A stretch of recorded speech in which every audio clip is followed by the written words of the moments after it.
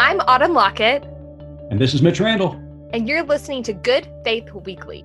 Welcome to the 50th episode of Good Faith Weekly. And on this episode, Autumn and I are going to catch up, talk about 2020, all of its, let's say, not blessings, and what we're looking forward into this next year of 2021. And then later on the pod, we're going to be interviewing Dr. Ralph West, pastor at the Church Without Walls in Houston, Texas. Dr. West recently announced his departure from the Southern Baptist Convention due to the fact that the Southern Baptist 6 white male seminary presidents declared that critical race theory was inconsistent with the Baptist faith and message. And it is an excellent interview. Dr. West spreads a lot of wisdom. So stay tuned for the interview. Autumn, it's almost over. 2020 is about finished. How are you doing? I am really looking forward to 2021. Like almost everyone. Now I keep hearing people say nothing magical is going to happen at midnight on, December 31st, that we can't expect, pixie dust or anything like that. But I think there is just sort of a mental reset that happens on January 1, a fresh start, a vaccine that's trickling through our networks and, just some hope on the horizon. Yeah, I agree. I mean, these important moments, the turn of a calendar, whether it's a year or a month or a birthday or an anniversary, there's just something special about that moment that just kind of, like you said, resets everything. So yes, I agree. I'm looking forward to the beginning of 2021. But before we get to the new year, let's talk about 2020. It has been a long, treacherous year filled with heartache, pandemic, social revolution, presidential election. What for you stands out this year more than anything? So I feel like there's really just been a spotlight on the seedy underbelly that's been there all along. But I think a lot of the bugs have scurried out from under the rocks, and there's been a line drawn for folks like you and me who feel our faith very deeply, and have sometimes been, as Babs said, too damn nice Right. about our ethics and what we feel about those things. And so I think when I look back, someday when I'm like the old lady on the Titanic, looking back at my life, I think 2020, even the pandemic, I think will fade into the background when I start thinking about the racial injustice that has really just come to light this year. Yeah. I think you're absolutely right. This seemed to be a watershed moment for many of us.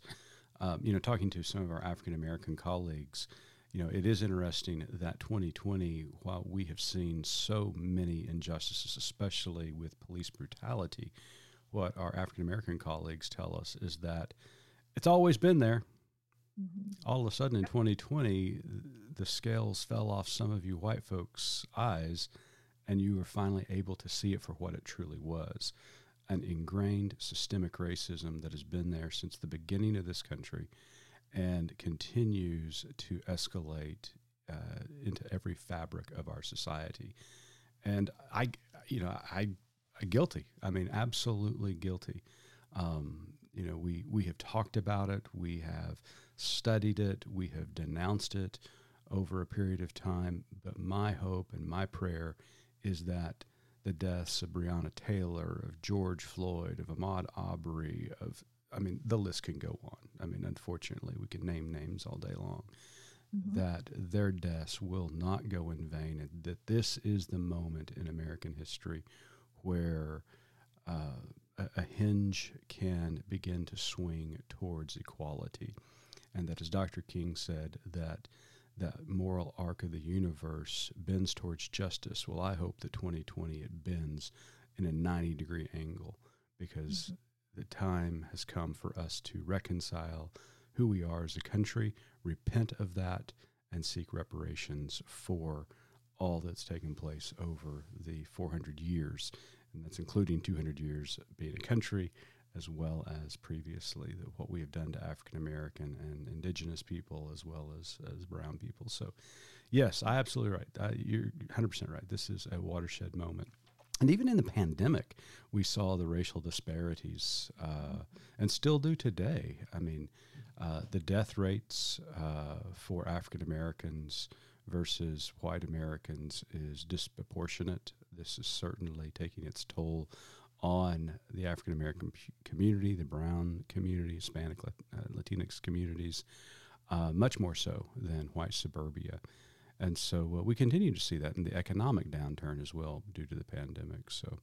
So yeah, and a lot of this is laid blame at the feet of one person, and that person is President Donald Trump. Now, I will say this: I don't think it's entirely his fault.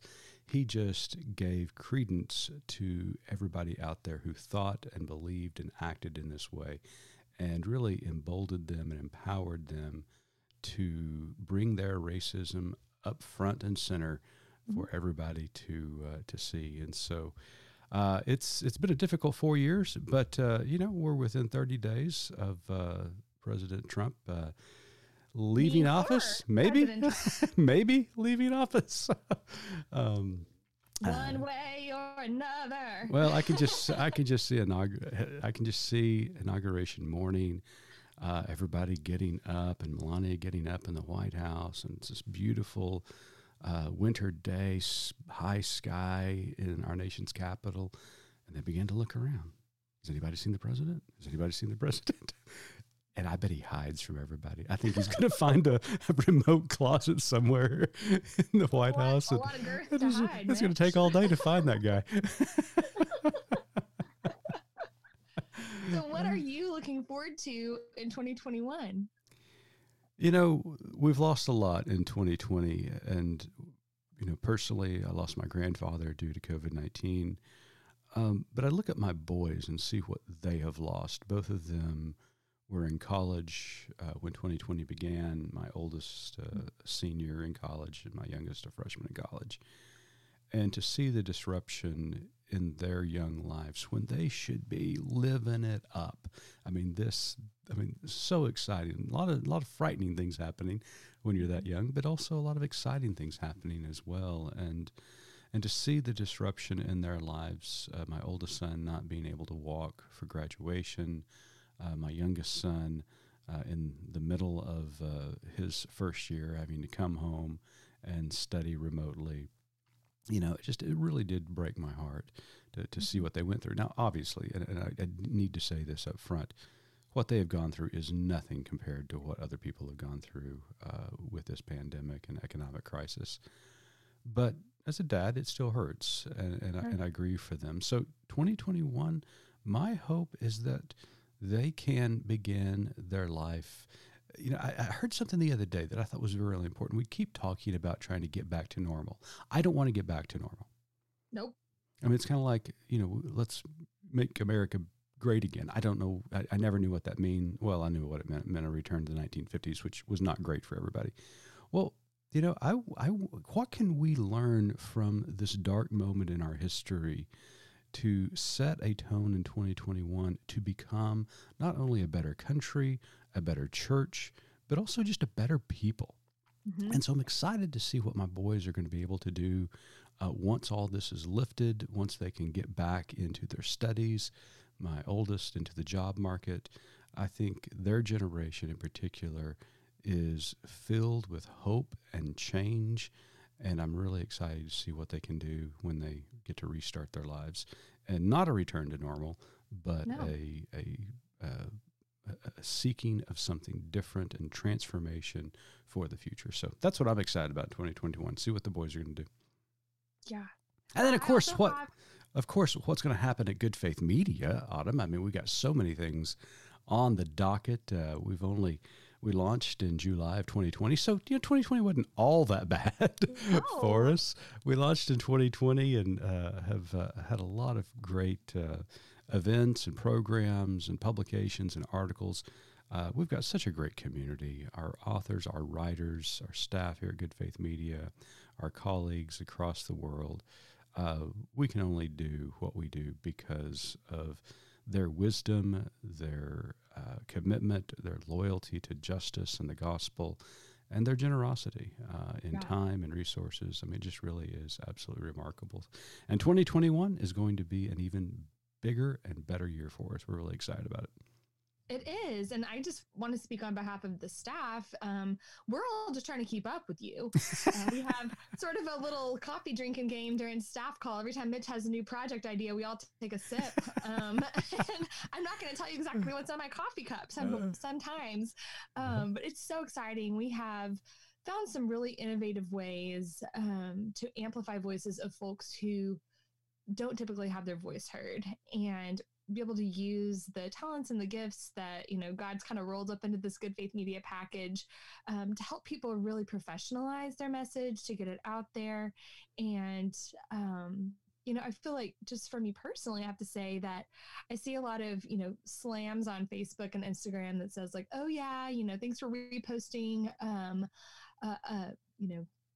a post by someone who's Black or by someone who's Native, but what are you actually doing? And I can go to sleep every night feeling like we actually are. We are amplifying voices. We are not like we're helping like in a savior kind of way, but like we're banding together and we're including these folks. And it just feels, right. It feels like a little bit of church when I go to work every day. I love that. I love that saying. Well, I didn't know about the drinking game, Autumn. So, happy to know. I'm not offended at all. Your wife started it. Well, that's true. When I turned 50, I was given a saying, you either get busy living or get busy dying. And so I've decided, let's live it out. So, and you took us all with you. I did. I forgot to tell everybody. Well, I'm looking forward to 2021. Like I said, a lot of great projects that you're going to be hearing about in the next few weeks that are really exciting for us. Well, next is our interview with Dr. Ralph West from the Church Without Walls. Dr. West, as I mentioned at the beginning of the program, made an announcement last week that he is leaving the Southern Baptist Convention. He was actually enrolled at Southwestern Seminary in their PhD program, and left that program due to the fact that the 6 Southern Baptist Convention seminary presidents, who are all white, made a joint declaration that critical race theory is, and I put this in quotes, inconsistent with the gospel. And Dr. West and some of his colleagues have just absolutely had it with them. And, it parallels with what's going on in Georgia right now, Autumn. With Dr. Reverend Ralph Warnock from Atlanta, who's running for Senate. They're calling him a Marxist. They're calling him a socialist. He's nothing of any of those sorts. He's just a man of faith, terrific pulpiteer, preacher. But yeah, he stands for social justice and believes in equality. And it's just sad that we're still, at the end of this year, battling this kind of racism that emerges even within the church and people of faith. So stay tuned for our interview with Dr. Ralph West.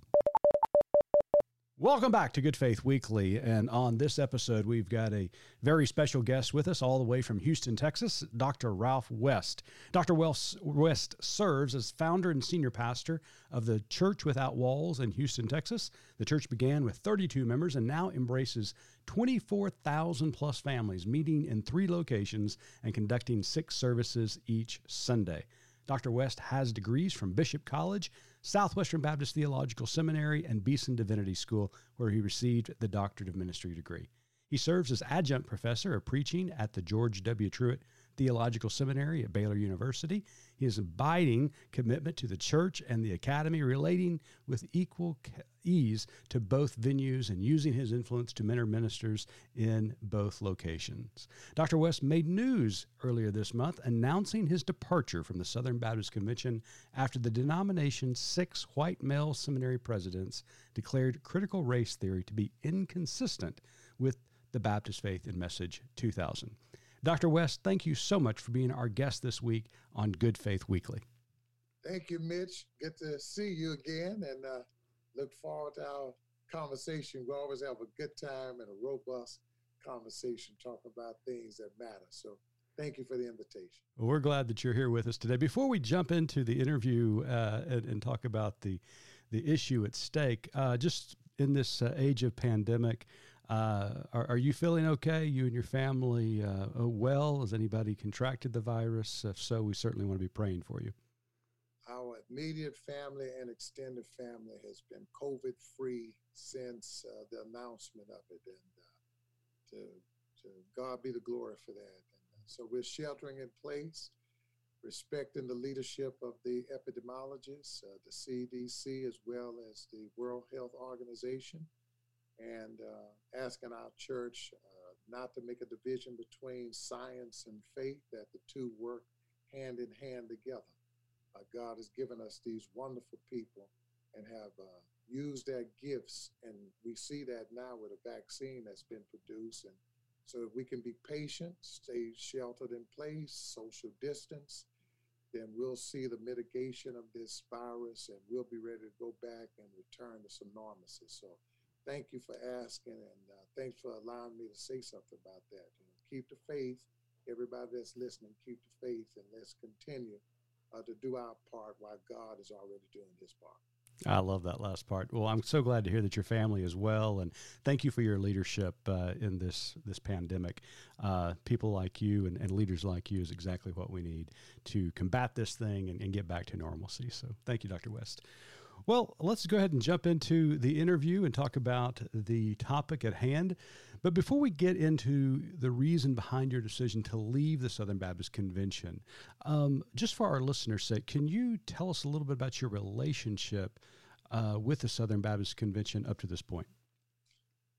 Yes, and thank you for asking that question, because it's always interesting to hear other people answer my question and they've never heard me respond to it. Right. I'm not a newcomer to SBC. My first job with SBC was my senior year in college in 1980. I joined the staff of Fruitdale Baptist Church under Dr. Joe Howard, who taught sociology at Bishop College in Dallas, Texas. He saw something in me, invited me to join his team of a church that was in South Oak Cliff off of Loop 12 in Ann Arbor, and it was during a transition. It was a transition. And so Dr. Howard was Anglo-American. He invited a young African-American to come sit next to him, and we had a good time working together that year. So from 1980 to now, 40 years, I've had some affiliation with the Southern Baptists.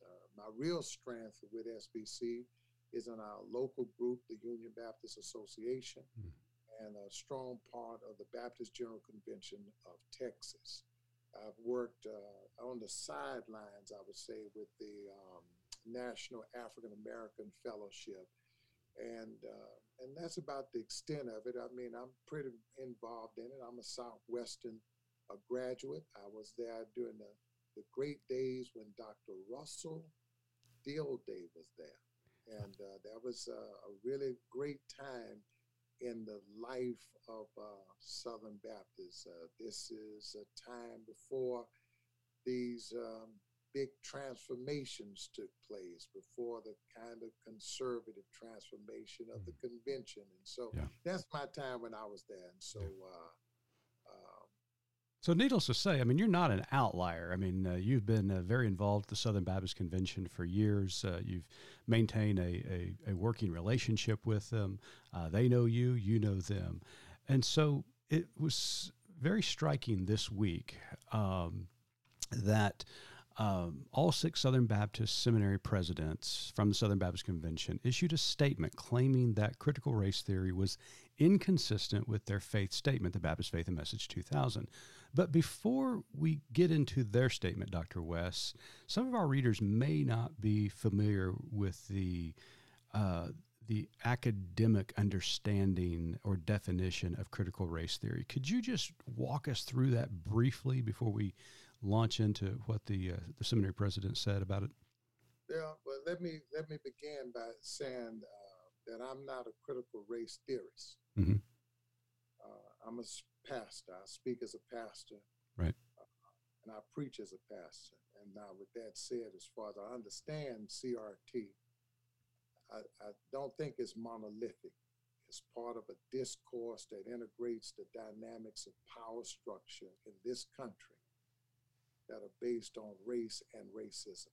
It seeks to argue, and I think this is true regardless of where a person stands on the CRT discourse, that racism is embedded in the structures of this country. And this is important. It's not always obvious because sometimes it's hidden. It takes careful analysis to discover and be overcome.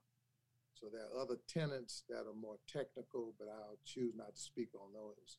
I'll speak out to the one crucial aspect that stands out in this discussion that's taking place among the SBC and the presidents of the seminaries and other people. And that is, racism is real, and it's both visible and hidden in the structures of this country, legally, educationally, economically, and even religiously. And that's kind of the heart of what CRT is. Yeah. And like you said, and you've been very open about, I think in one of the interviews that I saw you conducted with another journalism company was that you've never given a full-throated endorsement of CRT.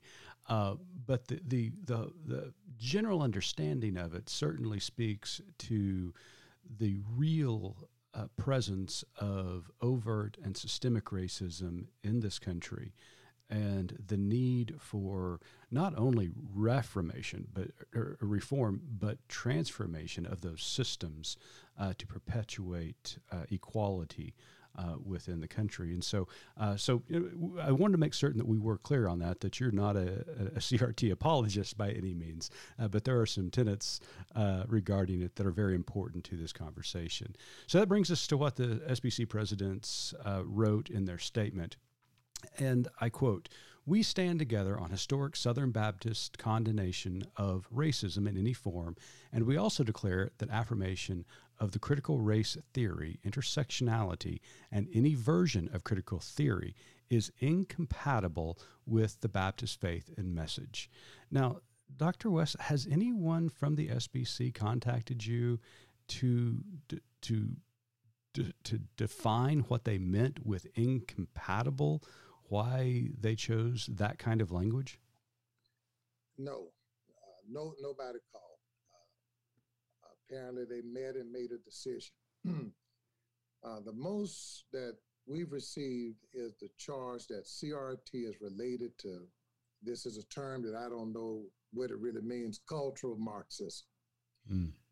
This label has been placed on everything that the social Baptist, this label has been placed on everything almost that Southern Baptists reject. It's their social critique. In fact, I was referred to as a Marxist.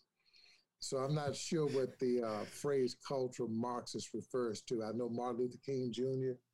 Was referred to as a communist and a Marxist. Mm-hmm. And this was mostly to delegitimize the civil rights movement. Here's my warning to brothers and sisters about using phrases like this, because it's a strong connection to anti-Semitic conspiracy theories and alt-right and other white nationalist groups. But they toss it around with ease. You know, you are cultural Marxist, name calling. So my biggest concern is not so much about the compatibility with the BFM or the Baptist Faith and Message, but the implications that using CRT somehow puts you at variance with the gospel of Jesus Christ. You know, mm-hmm. This is a salvific area issue. It's a soteriological issue. And this is why I completely and wholeheartedly object to that statement, you know, is that top of the list with our Lord. I mean, this is a big issue now. Yeah, sure. Yeah.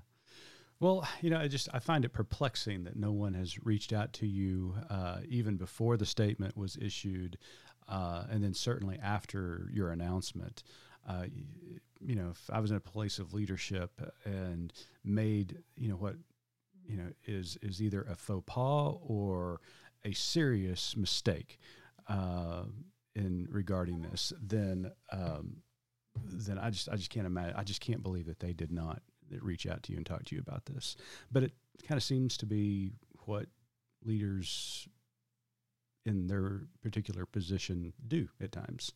They issue these statements and use this kind of language without getting any kind of input from people of color, whether that is black or brown, and it just baffles me. So, at any rate, you had an interview with Baptist News Global recently, and in that interview you stated, "My dear brothers, bias is apparent to all of us. Instead of reaching out to fellow brothers and sisters, you have lived with the reality of racism in formulating their views. These 6 men took it upon themselves to dictate how we should think about racism." When you read that statement that they wrote and they issued, how did that not only make you feel as a black leader in the Baptist church, but, I was a pastor for 20 something years as well. You and I, we can take the shots, we can take the criticism, we can take we can take statements like this. But when our church members read things like this, that's what really, really hurts as shepherd of the flock. So how did your church react when they read statements like this that are issued by the SBC presidents? Well, initially, my response is I was despondent. I was angry.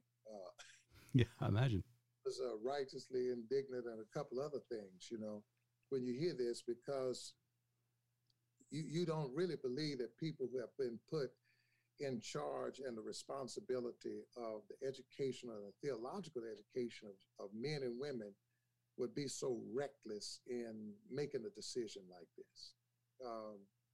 Not to invite anybody, African-American, Latina, to invite a woman to come in and sit down, not to have a woman involved in it, to sit down and say, what do you think about this? Sure. Whatever your position might be, invite your mama or your wife in there and say, how would you view this? Exactly. And I'm not sure people would have said simply, I think that you need to be careful of not just the tenor of what you say, but the tone of what you're saying. And then finally, the timing of what you're saying. I mean, you sit down and say, wait, we're in Kentucky. We're still dealing with the Breonna Taylor case. Right. Names that nobody seemed to mention. But when you reject CRT in every form, you don't see it because you don't see it. Mm-hmm. I mean, that's the problem when they say color blindness, Right. You don't see it. So anyway, I was angry, and because the people that make these decisions, they never experienced racism. Right. They don't have a clue of what racism is. And so when you say, oh, Black people are just overly sensitive and, it's an individual experience and, things happen, they don't have a clue of what that really means. Yeah. So I was angry because they did this without meaningful regard for how Black people, brown people, and women and other groups who've been oppressed would have felt about their statement. Yeah. And the one thing those of us who preach and teach know, words matter. So I was hurt, angry, saddened, because I was reminded on many levels of the many years that Black men and women and brown men and women, their voices didn't matter. So my perception was that I don't matter. What I think doesn't matter. All that matters is that these 6 white men were speaking for a dominant culture to say, think like we think, act like we act, and do what we say do. And so they're saying this is what you're supposed to be. So my church, how did they feel about it? We've always maintained strong Afrocentric ties in other areas, so it didn't surprise them at all. Right. They were at least delighted to say, thank you for opening your voice, not for us so much, but speaking for other young men and young women whose voices had not been heard, and needed to be heard. And so that was my role as a prophet, really just to be a truth bearer. Mm-hmm. I wasn't trying to start anything other than saying this is not right, this is unjust. Sure. And for those of us who have been entrusted with truth, we have to be careful how we communicate that truth. You know, even when truth challenges us on positions that we hold. Mm-hmm. And that's when you know people come with preconceptions of saying that I'm not moving one bit, that there's no truth claims to these theories, and so we don't have to pay attention to them. Yeah. Well said. Very well said. Now, Dr. West, some of your fellow Baptists are surprised that African Americans, Native Americans, and Latinx Baptists even remain associated with a denomination that has consistently perpetuated what some have defined as a white supremacist theology and practice. Maya Angelou once said, when someone shows you who they are, believe them. How do some of your brothers and sisters of color that are still holding on to the relationship with the SBC, how can they reconcile that relationship based upon the SBC's not only history, but their current state of communication, as we have seen in this last month? How do they reconcile that, and what about this moment was different for you than some other moments? That's a great question. And the first thing that I would say is that be clear that the Southern Baptist Convention today is not the Southern Baptist Convention that it was 40 years ago. Right. The seminaries today are not the same seminaries that they were 40 years ago. When I was a student at Southwestern, you had Russell Dilday, a top-tier New Testament scholar. You had Bert Dominy over systematic theology. You had Leo Garrett. You had the Baptist historian Leon Macbeth. And then you had the homiletician Al Faisal, men who became dear friends to me postgraduate work. And then you had Curtis Freeman, who's at Duke Divinity now, and Keith Putt, Harry Hunt, Tom Lave, Vertus Gideon. And these guys, many of them were moderate. This is the day where Southern Baptists had moderates. The moderates had a voice. This is long before you have this kind of fighting to say we want to take, in quote, the convention back. So that would be my first thing, is to say the convention that you talk about today is completely different from the convention that it was 40 years ago. Mm-hmm. Even in the point of race, they used to, I don't know if they still have it now, on the second weekend in February, they used to have in the SBC Life Race Relation Day. And that's where the different preachers would swap pulpits, and African Americans would preach in an Anglo-American church and vice versa. And it built up real relationship and camaraderie. And so it's a whole different world now. So with that said, my church is a supporter of major conventions. We're kind of an anomaly, I guess. Mm-hmm. Among the major white conventions, you know, we didn't just support SBC, we supported the CBF, which is significantly at odds with the SBC. And then we supported the NBC, USA Incorporated, the PNBC. And so, and we supported the Southern Baptists. One of the uniqueness of the African American church is that we're not constrained to belong to anything. I feel like I led my church that if we see a truth, we stand for that truth. There you go. But what is happening now when we look at the SBC, this is a whole different group. The language is different. The ideology is different. I mean, man, if it's anything, I've never used this word public. I'm very careful about naming things. It has really become very white. I'll say that. I mean, very white. Right. And I don't just mean in terms of ethnicity. Now, I'm not talking about that now. I'm talking about in its politics, its ideology. Man, it's scary, you know. I mean, when you hear it. So So I'm concerned about what I perceive Christian nationalist leanings in modern white Christian America. People are conflating Christianity with, with America. And many have declared even Donald Trump as the Lord's anointed, his Messiah, that they're worshiping at the altar of Trumpism, all that kind of stuff, that he's the Lord's chosen. This is strange language. This is messianic language that we're giving to a human being, somebody who says, when you ask about, do you pray for forgiveness? No, I don't need that. I just try to do good the next time. All of the things that they would criticize about somebody else. So there are some elements of this that we see in SBC.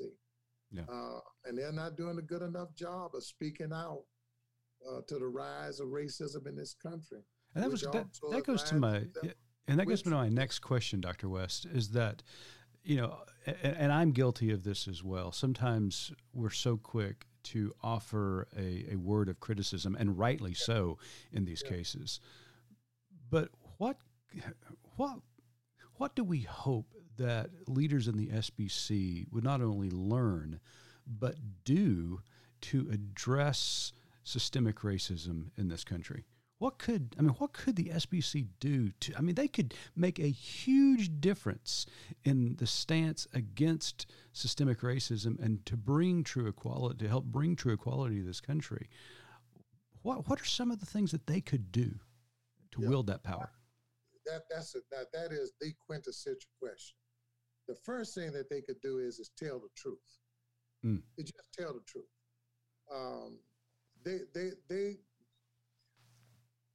You can say truth and not tell the truth. Racism is not just prejudice.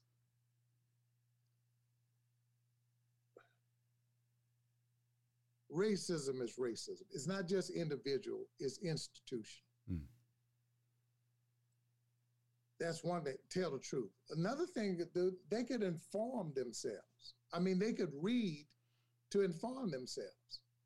They could read Isabel Wilkerson's book that she just did on caste, the origin of the discontent. Read some bell hooks. You could sit down, read some James Baldwin. Just read. I think one thing that happens in these communities, like the six that gather, is that they dismiss anything that challenges their religious and cultural sensibilities of being antithetical. Is demonic. And again, they're big on name calling. So one thing they could do is tell the truth. They could read some truth. A third thing they could do is just involve themselves in some serious, robust conversations with people. I went down the list deliberately to name some of these people at the seminary when I was there. Right. And there are some of those names that politically we don't sit on the same bench. That never conflicted in our relationship as brothers and sisters in Christ. There you go. Now, if you are a Republican, you must demonize the Democrat. If you're a Democrat, you must in some kind of way be reprehensible to a Republican. And now we want to theologize it. And so consequently, the community that's supposed to be a place of unity has become the greatest place of divisiveness and division. So is it any wonder that young people show up at our places and say, if this is what Christianity is, I don't want to have anything to do with it. Yeah. So you could just begin there. Tell the truth, read beyond your comfort zone, engage in some conversation. And if that would have happened, we wouldn't be having this conversation now. You and I would be talking about Advent and what color lights we're going to hang on the tree. Consequently, we're talking about something as crucial as racism in America. Yeah. Yeah. This is such an important topic. We are coming off of a very tenuous year, not only the pandemic and a contentious election, but one of the largest social movements to ever exist on the planet. after the death of Breonna Taylor, George Floyd, Ahmaud Arbery. The list goes on, unfortunately. I could name so many. Yeah. But people of faith took to the streets, led by Black leaders, Black clergy, Black community leaders, and politicians, went to the streets to not only decry the injustice, but to cry out for justice. Yeah. It reminded me so much of the Exodus story when the Hebrews find themselves in captivity, and the text says that they're hurting so much from the oppression of the empire and that of the Pharaoh that they cried out. It didn't say they even cried out to God or Yahweh. It just says simply they cried out from their pain. And this year, it seemed as though we heard the African American community, along with the Latinx community and other people of color who have struggled under this oppression, but led by the Black community, simply cry out of their pain. And so my last question for you, at the conclusion of this year, hopefully it does not conclude the reformation or revolution that we see occurring when it comes to racial justice in this country. But what gives you hope? Is there hope? We are people of the book. We are gospel people that cling to the hope. What gives you hope for a brighter future in regards to this extremely important issue of racial justice? My hope is built on nothing less than Jesus' blood and righteousness. I dare not trust the sweetest frame, but wholly lean on Jesus' name. On Christ, the solid rock I stand. All other ground, sinking sand. All other ground is sinking sand. And that is my hope, that the Lord Jesus Christ took evil upon himself to correct all the wrong on the hill called Calvary.